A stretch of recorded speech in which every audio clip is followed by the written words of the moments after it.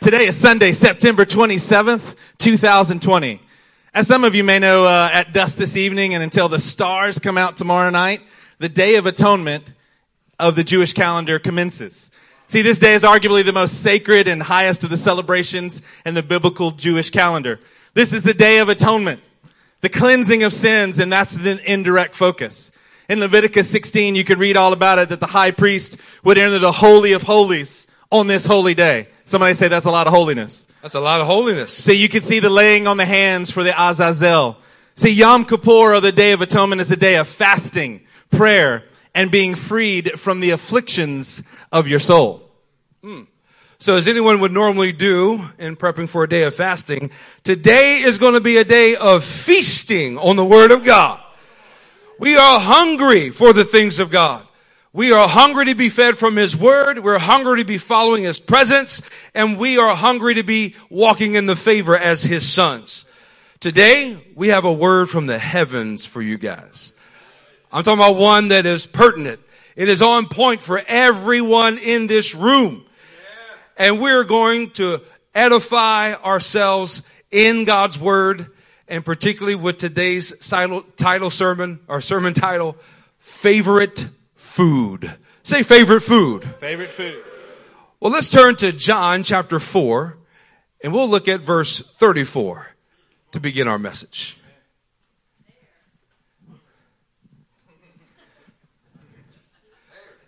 Say food whenever you're there. There we go. John 4:34. My food, said Jesus, is to do the will of Him who sent me and to finish His work. See, here is a very familiar scripture. We love this one. We have built upon it. And in it, Jesus is laying down an incredible interpretive key for us to understand. It's simple. It's Peshat and straightforward. The food that He's talking about is not really food. It is the concept of us doing God's will and finishing His work. So our food is to do His will and to finish that work. Like food, it is the substance and the sustenance of heaven that nourishes our walk. It gives us everything we need to accomplish it. It's the fuel for my spirit, my soul, and my body. And it is exactly the pattern that we see in Jesus that we're going to replicate. It's almost like, Pastor, I'm given a large plate of barbecue ribs. Sauce on the side, because I can't have that. And the Father is telling me, do your work and finish exactly what I put before you. What we're putting before you is a plate full of Holy Ghost tenacity that is going to do the will of the Father and finish everything that He's given us. This leads us to our first and clear point, that this food of doing the will of the Father and finishing it are action-filled steps of obedience. Somebody say that with us. Say action-filled steps. Action-filled steps. Of obedience. Of obedience. See, we're not just asking you to have more action in your life. We want you to have action-filled steps. You heard a word from Judah this morning that said that we should be exhausting ourselves at doing what God has told us to do. Action-filled steps of obedience is what we're after this morning. Let's turn to Genesis chapter 2 and see one of the places where this began. Genesis 2:15. Come on, somebody say action when you get there. In Genesis 2 and verse 15, it says this. The Lord took the man and put him in the garden to work it. Somebody say work it. Work it. That is the purpose of man in the garden, and to take care of it, to guard it.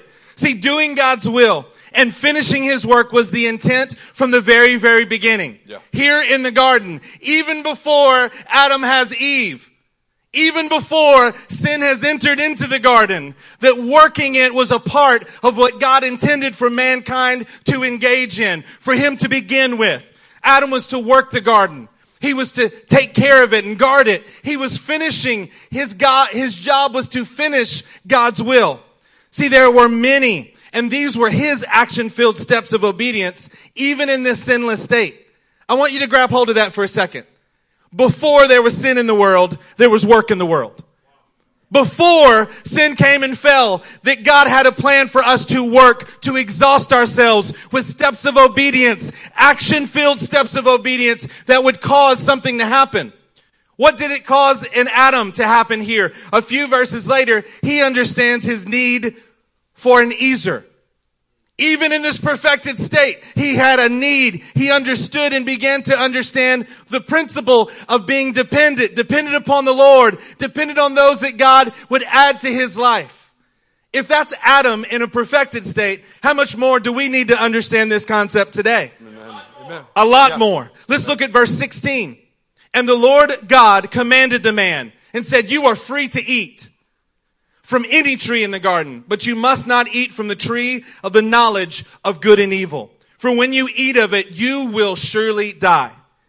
Adam's purpose, working, caring for the garden, was immediately combined with the need for him to understand the right kind of food choices for him to make. That this was to be his sustenance, like Jesus said in John 4, but we're seeing it all the way in Genesis chapter 2. Church, make no mistake about it. Your food has always been and will always be to do the will of God and to complete it. Amen. That is what you are being fed on. I know that you sit down for a meal together. I know that there's fellowship, but I'm telling you, according to the word, the thing that is designed to sustain you is doing the will of the Lord and completing it. Not just starting it, but finishing it here. Action-filled steps of obedience are designed to help show you, to redirect your dependency so that it's on God's word as you complete his will. Somebody say as. As. See, sometimes we don't understand what God's will is. We don't understand our need for something because we have not yet given everything and filled our steps with action, filled our steps with obedience. See, this is what helps us to understand. Yes, Lord, I want to be more dependent upon you. The way that you become more dependent is you exhaust yourself doing what he told you to do. Yes. That moves from concepts of saying, Lord, I want to be dependent, all the while we're staying completely dependent upon our own strength, upon our own self. But as we're obedient, see, we get to understand something different. We were designed by God to be solely dependent upon him, not eating from any other source. Not a tree of your own knowledge of good and evil, not any other source because that only produces death, but eating from the obedience that God gives us. When he tells us what to do, we immediately begin to engage, and that is what sustains us. The Bible says you're free to eat. Yeah. You're free to eat of his will. You are free to do exactly what he's telling you to do, and that is what is going to carry us forward. Oh, church, I hear in that we are free to eat of doing the will of the Father and finishing it. It is there before us, and we have to go after it. Turn with me to 1 Chronicles chapter 28, and we'll start in verse 9.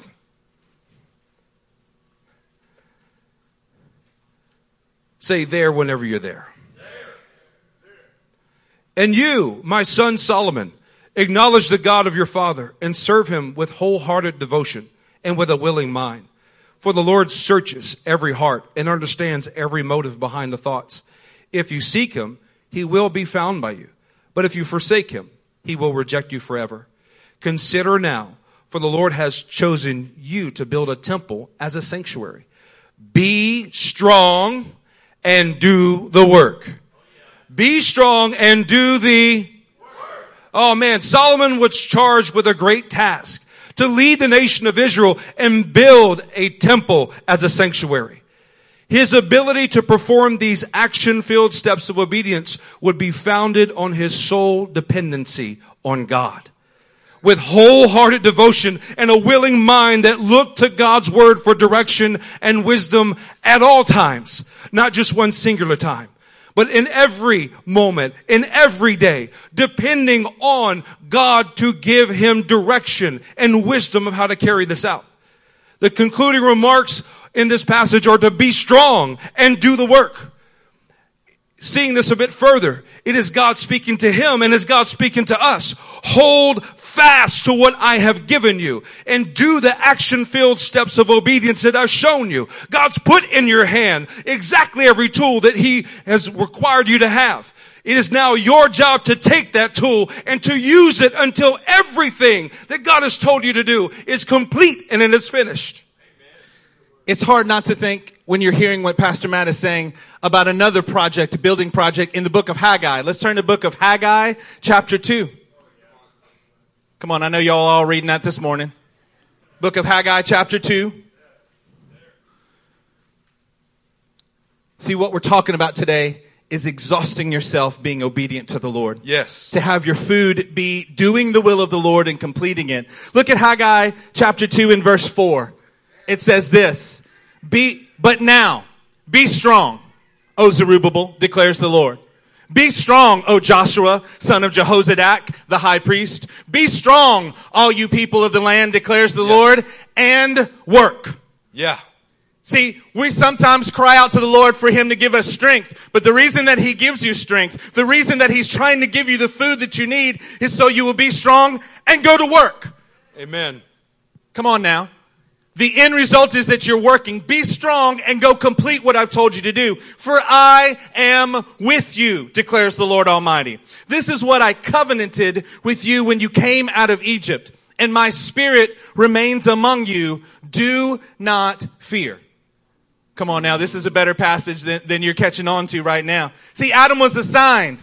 He was purposed. He was destined to work the garden that God put him in. Solomon, you see the same thing, that he was given the same encouragement when he was charged to be strong and do the work. He had the work of building God's temple on earth, finishing God's will here in this place. Here in this passage, you see that Zerubbabel, Joshua the high priest, and all of the people were empowered. Somebody say empowered. God was empowering them to do the work that He gave them to do. The work of rebuilding the temple. But isn't that what you and I are really tasked with this morning? Yeah. To build God's kingdom here on earth. Yes. He gives you strength. He gives you sustenance. He gives you the food of His presence so that you might be strong and do the work. Now, we're not building a physical structure, but we are bringing His kingdom here. See, they were given action-filled steps of obedience to complete the promise that God was with them. God gave them the promise and says, I am with you. Listen to how important that is. He's not saying only a promise of what will be. He's saying in the present tense, when you are working for me, when you're being strong and engaging and tiring yourself in what I have, I am with you. Boy, that's a better thought than what you're given and you're responding today. He is with you when? When you're with Him. When you're doing the work, God is with you. That fear that we have has got to be cast down. If I really, really try, then maybe He won't be with me. That's not how the economy of the kingdom works. When you give yourself fully, He is guaranteeing it here, just like He spoke to Zerubbabel, just like He spoke to Joshua, the high priest, just like He spoke to the whole group of people. I am with you. Amen. This is what God promised. He covenanted it with His people when they came out of Egypt. And He says, don't be afraid. So easy to say. So difficult for us to not actually give way to fear. If I really, really try, if I give 100% and I have nothing left, what if He doesn't come through? What if it just doesn't work out for me? These internal struggles are fear, but God is promising and saying, my spirit will remain among you. I am with you and my spirit remains with you. See, He who can shake the heavens and the earth will remain with you. That's the kind of heavenly food that we need to digest this morning. We need to get it down on the inside. I'm not asking you to understand it more. I'm asking you to be filled with it and strengthened by it so that you can complete the work of God. Amen. He's saying, I am with you. My spirit will remain with you. Do not be afraid. See, we have no place for fear if you're going to accomplish God's will. There is no room for fear. You can't be 90% doing God's will and 10% fear. Well, that would be a pretty good person in the room. You'd be a boss if you're at 90-10. There is no room for fear when you are trying to accomplish God's will. This is the heavenly food we need. Somebody say heavenly food. Heavenly food. Oh, we have a good Father. A good Father who gives us the encouragement that He is with us, that we are to have no fear whatsoever. It is heavenly food. And it is comfort food. I mean, this satisfies my soul. It's like biscuits and gravy, mashed potatoes with a side of green beans and some banana pudding to follow after it. When God begins to speak to me, I am with you. Do not be afraid. You have everything you need to take action-filled steps of obedience. Turn with me to Deuteronomy chapter 8, verse 1.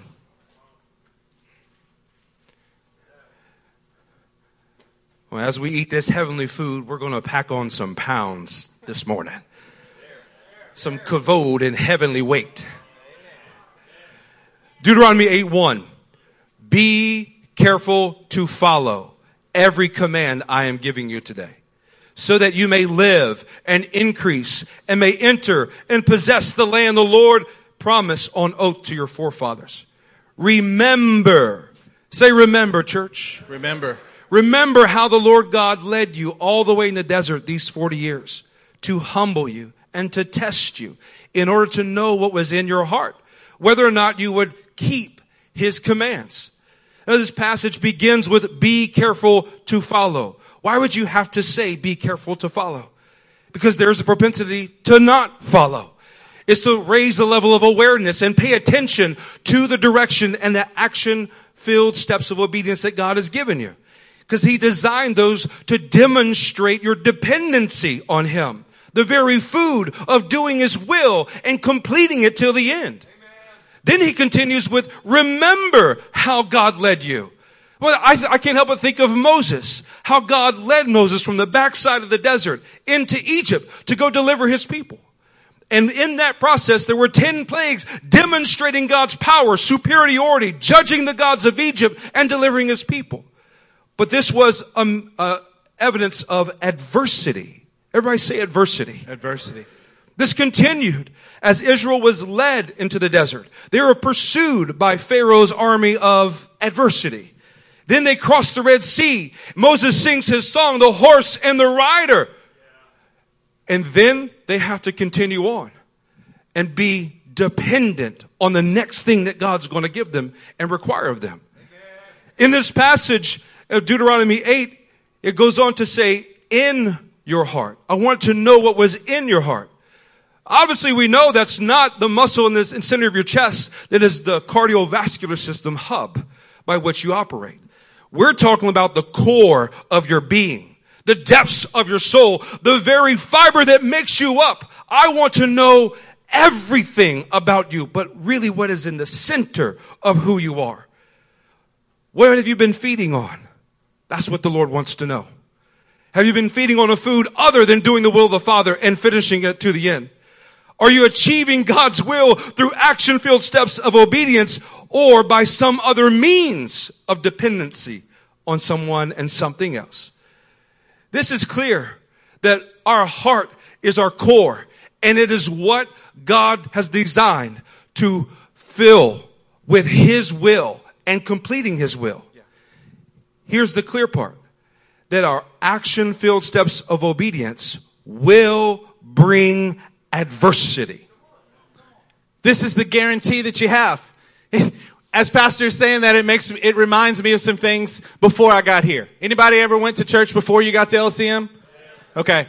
I don't even count any of that as real. I'm just letting you know. How was it that I was able? Let me put it in my place right now.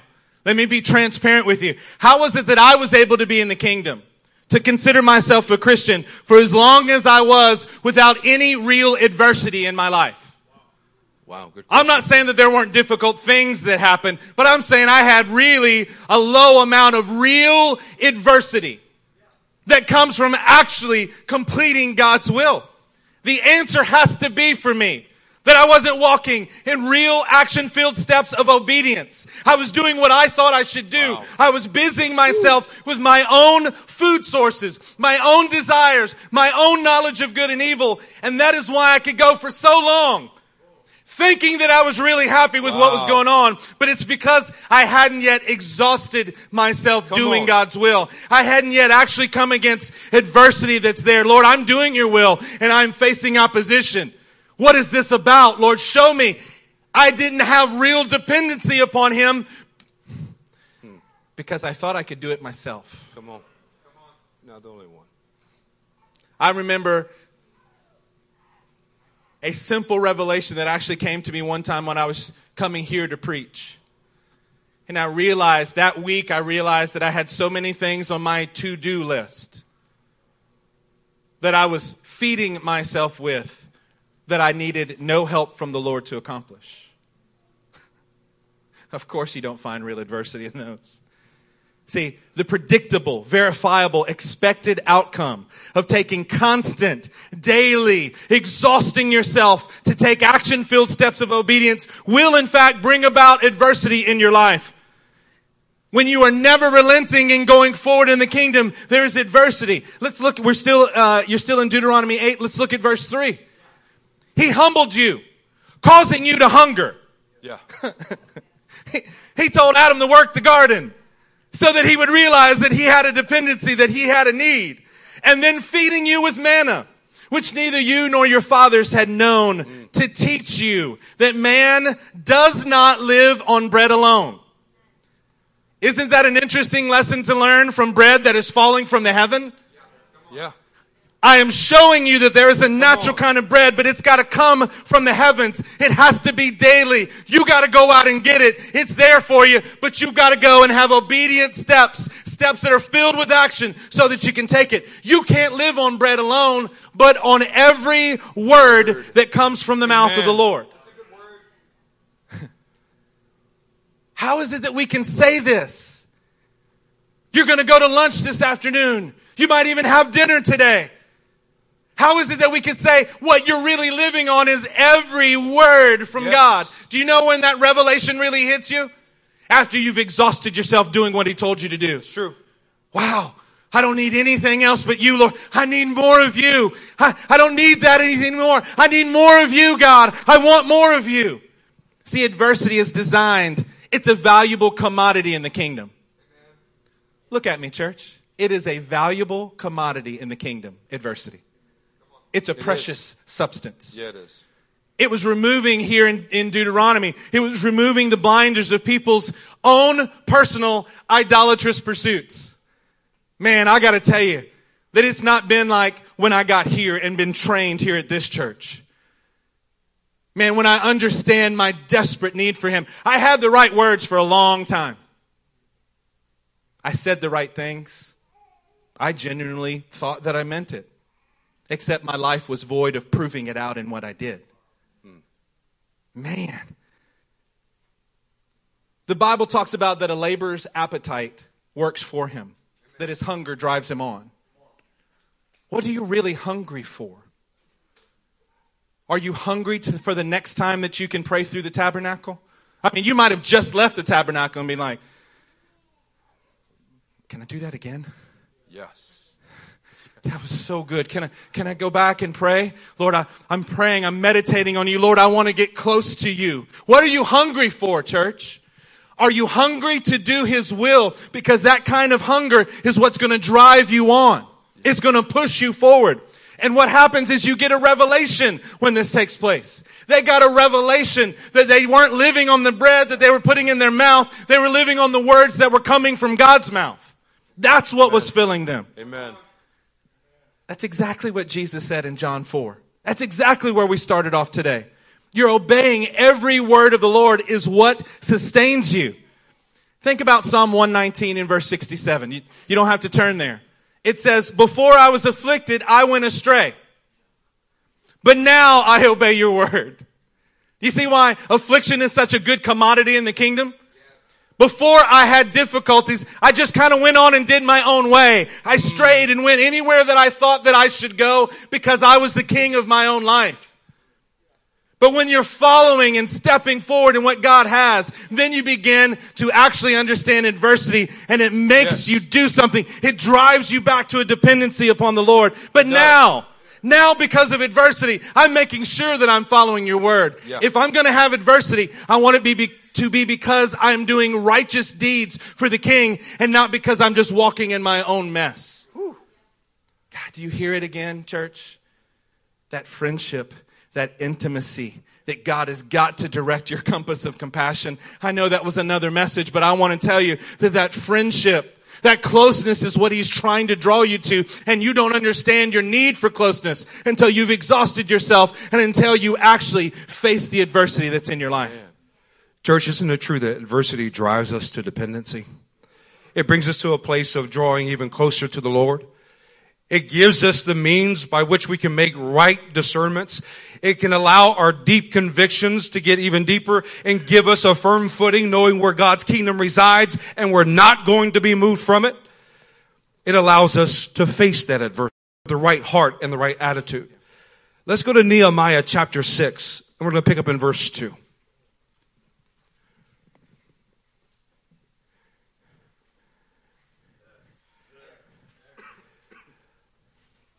But they were scheming to harm me.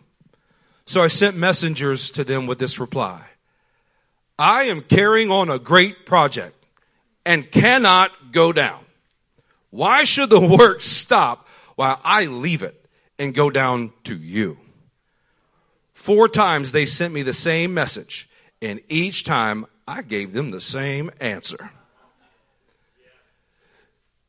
Nehemiah had taken action-filled steps of obedience, and now he was brought to adversity. He had these sniveling, little scheming schemers. What were they aiming at? They're aiming at to intimidate, distract, and derail the very food that God had given Nehemiah. The food that God had given Israel. But Nehemiah didn't even give them the time of day. What did he give them? The same answer every single time. This is exactly how we're to respond when our action-filled steps of obedience bring adversity. Hey, I am standing on the high ground of what God's word has already directed me to do. My food is to do the will of the Father and to finish it. I cannot stop. I won't stop. Can't stop, won't stop. The presence of adversity is actually proving the authenticity of my action-filled steps of obedience. It is the very test to prove that what the Lord told me is real because it endures. It prevails. It overcomes. It wins. I know it will stand firm and prove true because I know what God has originally given me, and no amount of adversity can divert me from what God has already told me to do. Isaiah 48:10 says this. I'll read it to you. See, I have refined you, though not as silver. I have tested you in the furnace of affliction. For my own sake, I do this. How can I let myself be defamed? I will not yield my glory to another. Oh, when we are standing in that midst of adversity because we have taken action-filled steps of obedience, it is God's name that will be glorified through that adversity. It is God's glory that he wants to preserve, and he will share his glory with none other. He is immovable, and therefore when I am in him, I am immovable. No amount of adversity will take away my strength to obey and fulfill what God has called me to do. I'm going to propel others into his presence and do so much more. In the end of my life, I know I will finish God's work, no matter what state of adversity that there is. My call to you is that do not be surprised whenever you are doing exactly what God told you to do and that there is adversity. Don't give up. Stand firm on what God has already told you because his name is at stake. His glory is what he wants to be revealed through you and through that adversity. Come on, somebody say amen to that. Amen. Let's go back to Nehemiah chapter 6. This concept that you are tested in the furnace of affliction. You're tested in these things. It's needed. It's necessary in you. It shows what your actual works have been about. It shows you where you must stand, both external and internal. Look at Nehemiah chapter 6 and verse 9. They were all trying to frighten us, thinking their hands will get too weak for the work and it will not be completed. Do you realize that fear is working at you to try to keep you from completing the work that God has given you? Yeah. That's fear's number one job. That's what it is here in Nehemiah chapter 6 and verse 9. And then it goes on to say, but I prayed, now strengthened my hands. Amen. See, the voice of the enemy that's trying to instill fear. That voice that's trying to instill fear in you. Sometimes I wish the adversity was only external. I wish it was only from those coming from the outside trying to buffet us, trying to come against us. But the problem is that the adversity sometimes that rises up is the fear that's planted within us.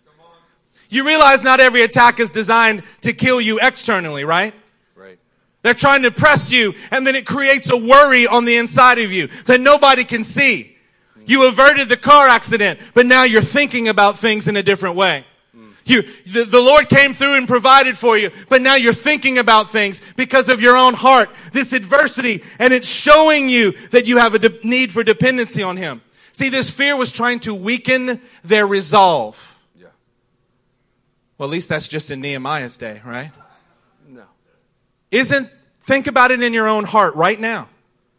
Isn't that what fear does to you constantly? Isn't that what fear does to me constantly? It weakens your resolve. Yes, I want to do this. Yes, I want to go forward. Yes, I want to hear the prophecy and exhaust myself doing His will. I want to wear myself out. But I'm not sure. But there's this fear on the inside of me. Yeah, your fears need to be absolutely damned in Jesus' name. Amen. That fear that no matter how hard I try, I'm just not going to be able to make it. I just can't live up to what you guys are doing. I'm just afraid that I can't. So I'll just be afraid and walk in that and never accomplish. Never do what God wants me to do. See, that's not what this house is about. That's not what this house is about. Amen. It's about understanding that the fear is trying to weaken your resolve. That part of the adversity is trying to wear you out where you won't accomplish what God has for you. Man, these people here in Nehemiah, these were men who were filled with the food of the heavens. They understood. They were strengthened like Solomon. They were strengthened like Zerubbabel. And they got after the work. They knew that the presence of adversity was proving the authenticity of their action-filled steps of obedience. They knew that the authenticity in the adversity was being proven out. But I prayed, God, that friendship and intimacy again. Whether it's Adam in the garden or us today. Lord, I need you. Lord, I need to get close to you again. Strengthen my hands, Lord. Fill me with the food from heaven. Amen. To do your will that is from heaven, Lord. Amen. Fill us with that strength. Fill us with that food. See, church, this is the zeal. This is the spiritual fervor that causes you to be joyful in hope, patient in affliction, and faithful in your prayers, because you know you're going forward and the adversity is there, but you know that it's proving something inside of you and you want to complete the work, and you will let nothing stop you. You see it as a proving ground, not something that will steal your resolve. It actually steals your resolve. It strengthens your resolve so that you can move forward and accomplish God's will in everything. Do you hear the call of God stirring up our spiritual fervor? Increasing our zeal, giving us the confidence that He is with us. We have no reason to be afraid. Giving us His food from heaven. This is my will. Go do it and go finish it. Turn with me to Acts chapter 5 and we'll pick up in verse 40. Oh, Pastor Wade was quoting from Romans 12. My ears perked up immediately. Couldn't help but notice that. What? That was for you, my friend. Oh, that was a good bite of food. Isaiah 5, verse 40. We'll pick up with, they called the apostles in and had them flogged. Then they ordered them not to speak in the name of Jesus, and they let them go. Don't throw me in the briar patch, please. Verse 41. The apostles left the Sanhedrin, rejoicing. Everybody say rejoicing. Rejoicing. Because they had been counted worthy of suffering disgrace for the name. Day after day in the temple courts and from house to house, they never stopped teaching and proclaiming the good news that Jesus is the Christ. The action-filled steps of obedience by the apostles brought them adversity. What was their response to this adversity, saints? Rejoicing. Say rejoicing. Rejoicing. Rejoicing that they were counted worthy to suffer adversity for the name that they were carrying on their shoulders. These were the very men who heard firsthand Jesus say, I am the bread of life. They saw who he was and they partook of it. They knew that partaking of Jesus as the bread of heaven included partaking of the adversity that Jesus did. That they could not walk around adversity in order to accomplish God's will in their lives. What is our typical response to adversity? Is it rejoicing? It should be. It's what we're aiming for. It's what God's word is stirring our zeal to accomplish. That when we are pressed, our heads lift up, our mouths proclaim the name of Jesus, and we say, thank you, mighty God, for your strength that is filling me right now. They never stopped teaching and proclaiming what a high standard I want to live up to, that I will live up to, and that this church will live up to. They were able to do that because they were eating of the food of heaven, doing the Father's will, and keep pressing on until they finished every bit of it. Come on now, let's turn to 2 Timothy chapter 3. As we're talking about finishing God's will. 2 Timothy chapter 3 and verse 12 is where we're going to start. See, this didn't just relate to the apostles. It says, in fact, everyone who wants to live a godly life in Christ Jesus will be persecuted. Such a word of encouragement for you this morning. You will be if you're doing this right. Yeah. If you're going after it. While evil men and impostors will go from bad to worse, deceiving and being deceived. See, everyone is going to have to suffer the persecution because of the affliction, the adversity that is part of this pathway. You might look at these other people, evildoers, imposters. Lord, they don't have to worry about this. Yeah, but they're going from bad to worse. They're deceiving and being deceived. That's not the group that you want to be in, I promise. Look at the next verse.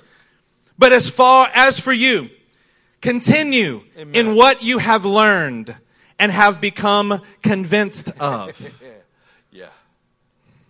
Because you know those from whom you learned it. Amen. The solution is to continue walking forward in what you've learned and what you've become convinced of. Continue moving.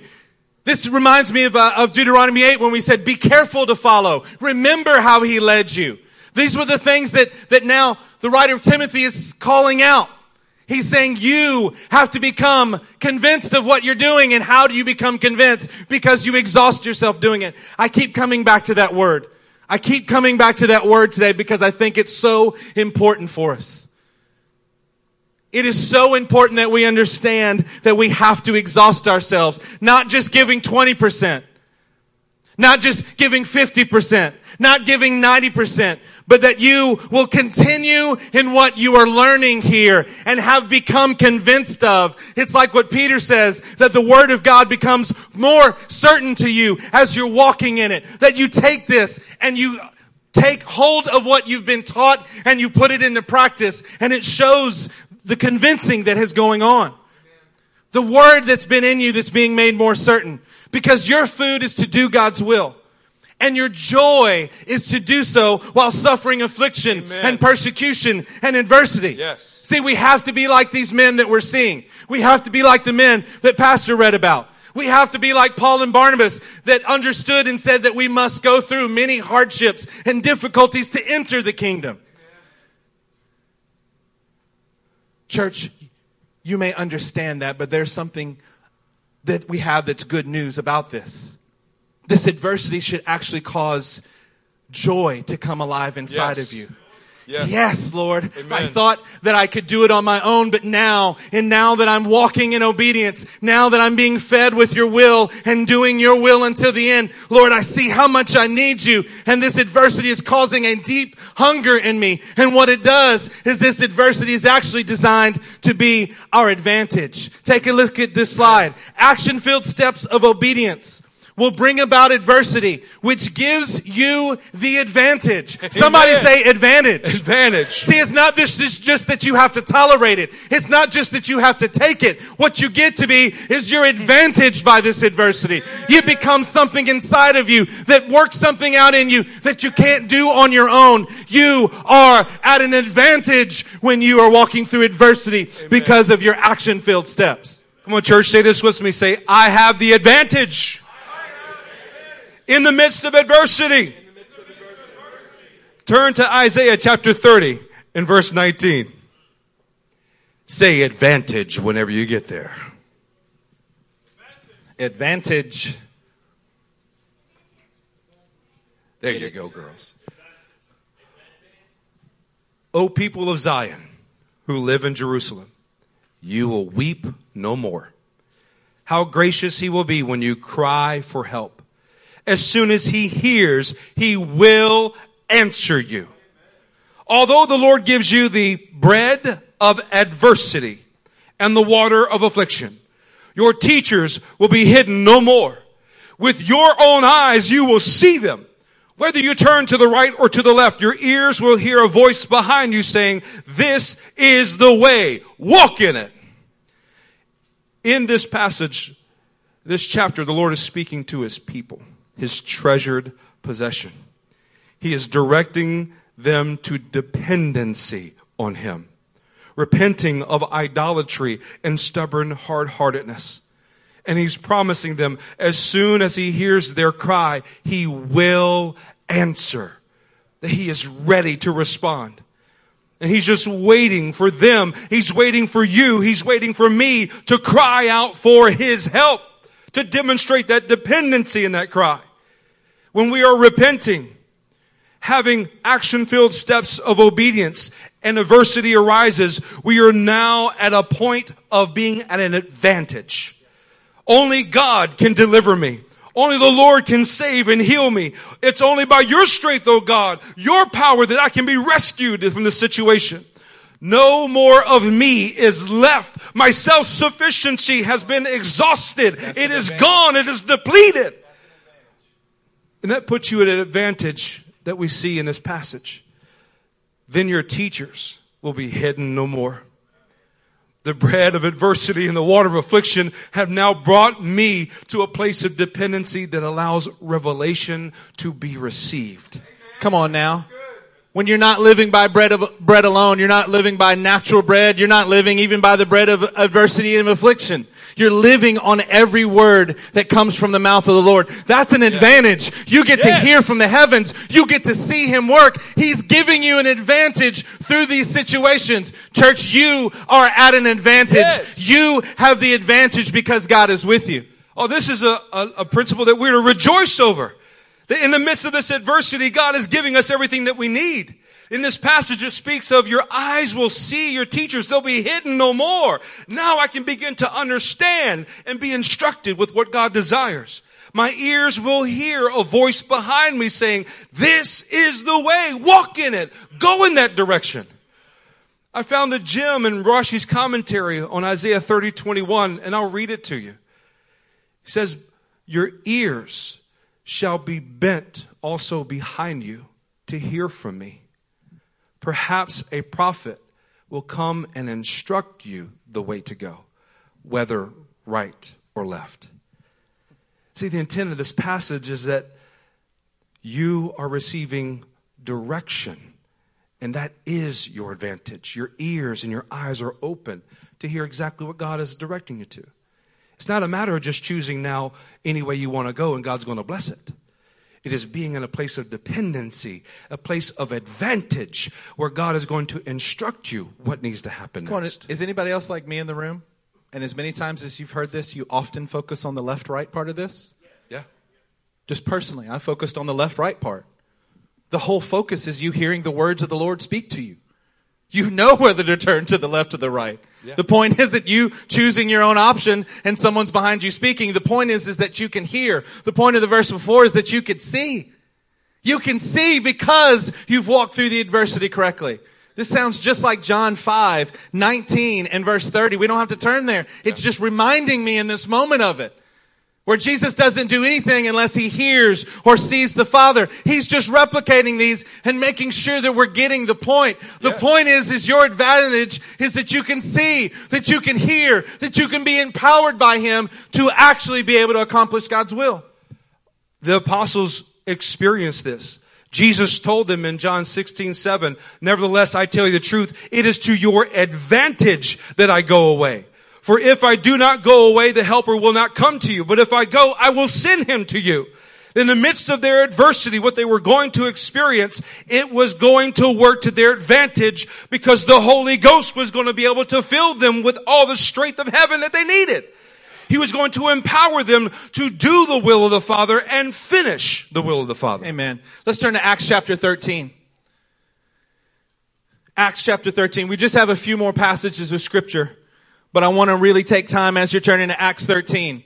These are men that we're about to read about. Paul and Barnabas, who've been feasting on God's will. They've been feasting on God's word and sharing it. They've been sharing with those who are desiring to be devoted in the kingdom. They're sharing from Israel's story all the way from the Exodus through the resurrection. These are men who are speaking and doing the will of the Father. They know that adversity is going to be brought their direction, but I can assure you they also know the advantage that is on their way. In verse 44, it says this, on the next Sabbath, almost the whole city gathered to hear the word of the Lord. They've been there for a while. Listen. Almost the whole city gathered. Like instead of trying to count how many were there, that's almost everybody is there. When the Jews saw the crowd, they were filled with jealousy and talked abusively against Paul. Against what Paul was saying. There it is. There's more external adversity, right? His action-filled steps, Barnabas' action-filled steps of obedience met with adversity, affliction, abuse. But look at verse 46. Then Paul and Barnabas answered them boldly. Yeah, they did. Come on now. How do you answer in the midst of adversity? Are you answering like people who are advantaged in every way? I know that you want to. That today is going to help you to be able to do that. Amen. Answer them boldly. We had to speak the word of God to you first. Since you reject it and do not consider yourselves worthy of eternal life, we now turn to the Gentiles.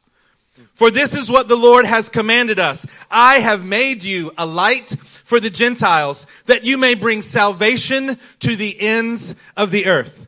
Now catch this for a minute. Not only are Paul and Barnabas seeing God's power at work in the lives of almost the whole city where they are, those with jealous hearts, grumbling tongues, and lives that rejected the very will of God, they get addressed boldly. Yeah. That's the easy part of this. But see, what you see in the advantage is that it's not only an advantage for Paul and Barnabas. There's an advantage for those of us in this room. The Gentiles there in that place as a whole are seeing the advantage of men who are feeding on the will of God. They're feasting on His word above the bread of adversity. And the truth is we Gentiles in this room today have been advantaged because of these men's advantage. Amen. See, that's what advantage by the kingdom is supposed to do. It's not only for you. It may start with you, but it's designed that His will and His word can continue to go and thrive in every place around you. That's an advantage. Somebody say advantage. Advantage. Church, your adversity is not only giving you the advantage, it's giving the generations advantage. Verse 48 continues, when the Gentiles heard this, they were glad and honored the word of the Lord, and all who were appointed for eternal life believed. There was revival. That Paul and Barnabas ended up just shaking the dust of adversity off of their life and operating in a mode of rejoicing in the Holy Ghost. What kind of revival will be sparked in your life? What kind of feast can you expect to serve up as you sustain your life with action-filled steps of obedience, expecting and overcoming adversity, and feasting on the advantage that you have been given by the bread of heaven, the food, the work, and the completion of it? Let's turn to 1 Peter chapter 5 together. 1 Peter chapter 5. And verse 10. Church, it's important for us today to get this concept. It's important for us not to get it in our thoughts only, but to get it down in our spirit, to get it down in us. That place of sustenance, we need to be filled on the inside with the understanding here. And look what it says in 1 Peter chapter 5 and verse 10. And the God of all grace, who called you to His eternal glory in Christ, after you have suffered a little while, will Himself restore you and make you strong, firm, and steadfast. Church, we're reminding you today that you've been called. You've been called to His eternal glory. He's spoken to you. He's drawn you. He's fed you. He's helped you. He's strengthened you. What that will produce in you is that suffering is always going to be there after you've suffered for a little while. There's always suffering for those who have a life that's trying to answer this call and exhaust themselves in the great things that God has. Those who are completing and doing God's will as the very food of their lives. He will then restore you. Amen. He will resurrect you. He will, as you are working and completing God's will in your life, as you're working wholeheartedly, working through the suffering, working through the adversity, then the advantage is a resurrection power that's at work in you. Enough of His power to defeat the fears that you have inside. Amen. Enough of the power to defeat and overcome every adversity that's external. Enough for you to move beyond 20% or 50% and give you enough power to be able to go and complete what God's will for your life is. That is an advantage for you today, church. Are you walking in the advantage that He has? Are you taking full advantage? Are you walking fully in the advantage that He has for you? See, He's going to make you strong. He's going to make you firm and steadfast. He is going to create in you. He's not just only promising. He is saying and He's showing that He will make you into these things. Amen. That should encourage your hope today. That should encourage your strength today. That should encourage your resolve today. He will make you what you're supposed to be. But this is the process by which He does it. Yeah. There's not another pathway for us. This is the pathway for Him to make you strong and firm and steadfast, is by you having your food be all about the will of God and completing it in your life. This morning, God's directing our hearts to be encouraged, to be strengthened, receive exactly what we need from Him in order to reflect Him rightly and achieve the glory that He has for us. Let's begin to stand to our feet as we share our last scripture. Revelation 2:7 on the screen.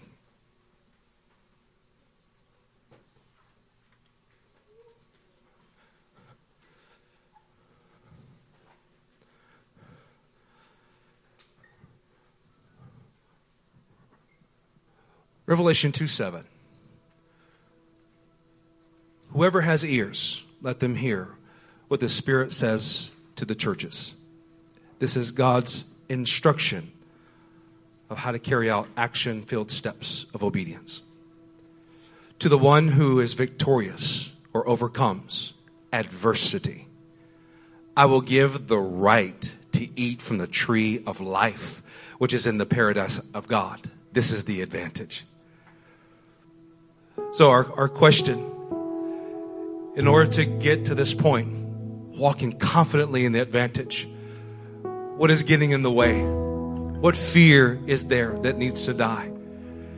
What needs to be removed and repented of here at the altar so that you can rise and rejoice in the advantage that God is giving you? Is there grumbling? Is there discontentment? Is there a running away from adversity? Let it die here at the altar so that we can rise and rejoice in the resurrection power that is for our advantage now. Mighty God, we surrender our hearts, our minds to you, our will. Oh, that here at this altar, our fears and insecurities would die. Our grumbling and complaining would die. So that we would rise in your resurrection power, be filled with your Spirit, walk in the image that you made us. We thank you, Father, for your word and your Spirit working on our hearts and helping us be strengthened to be just like you. In Jesus' name, amen.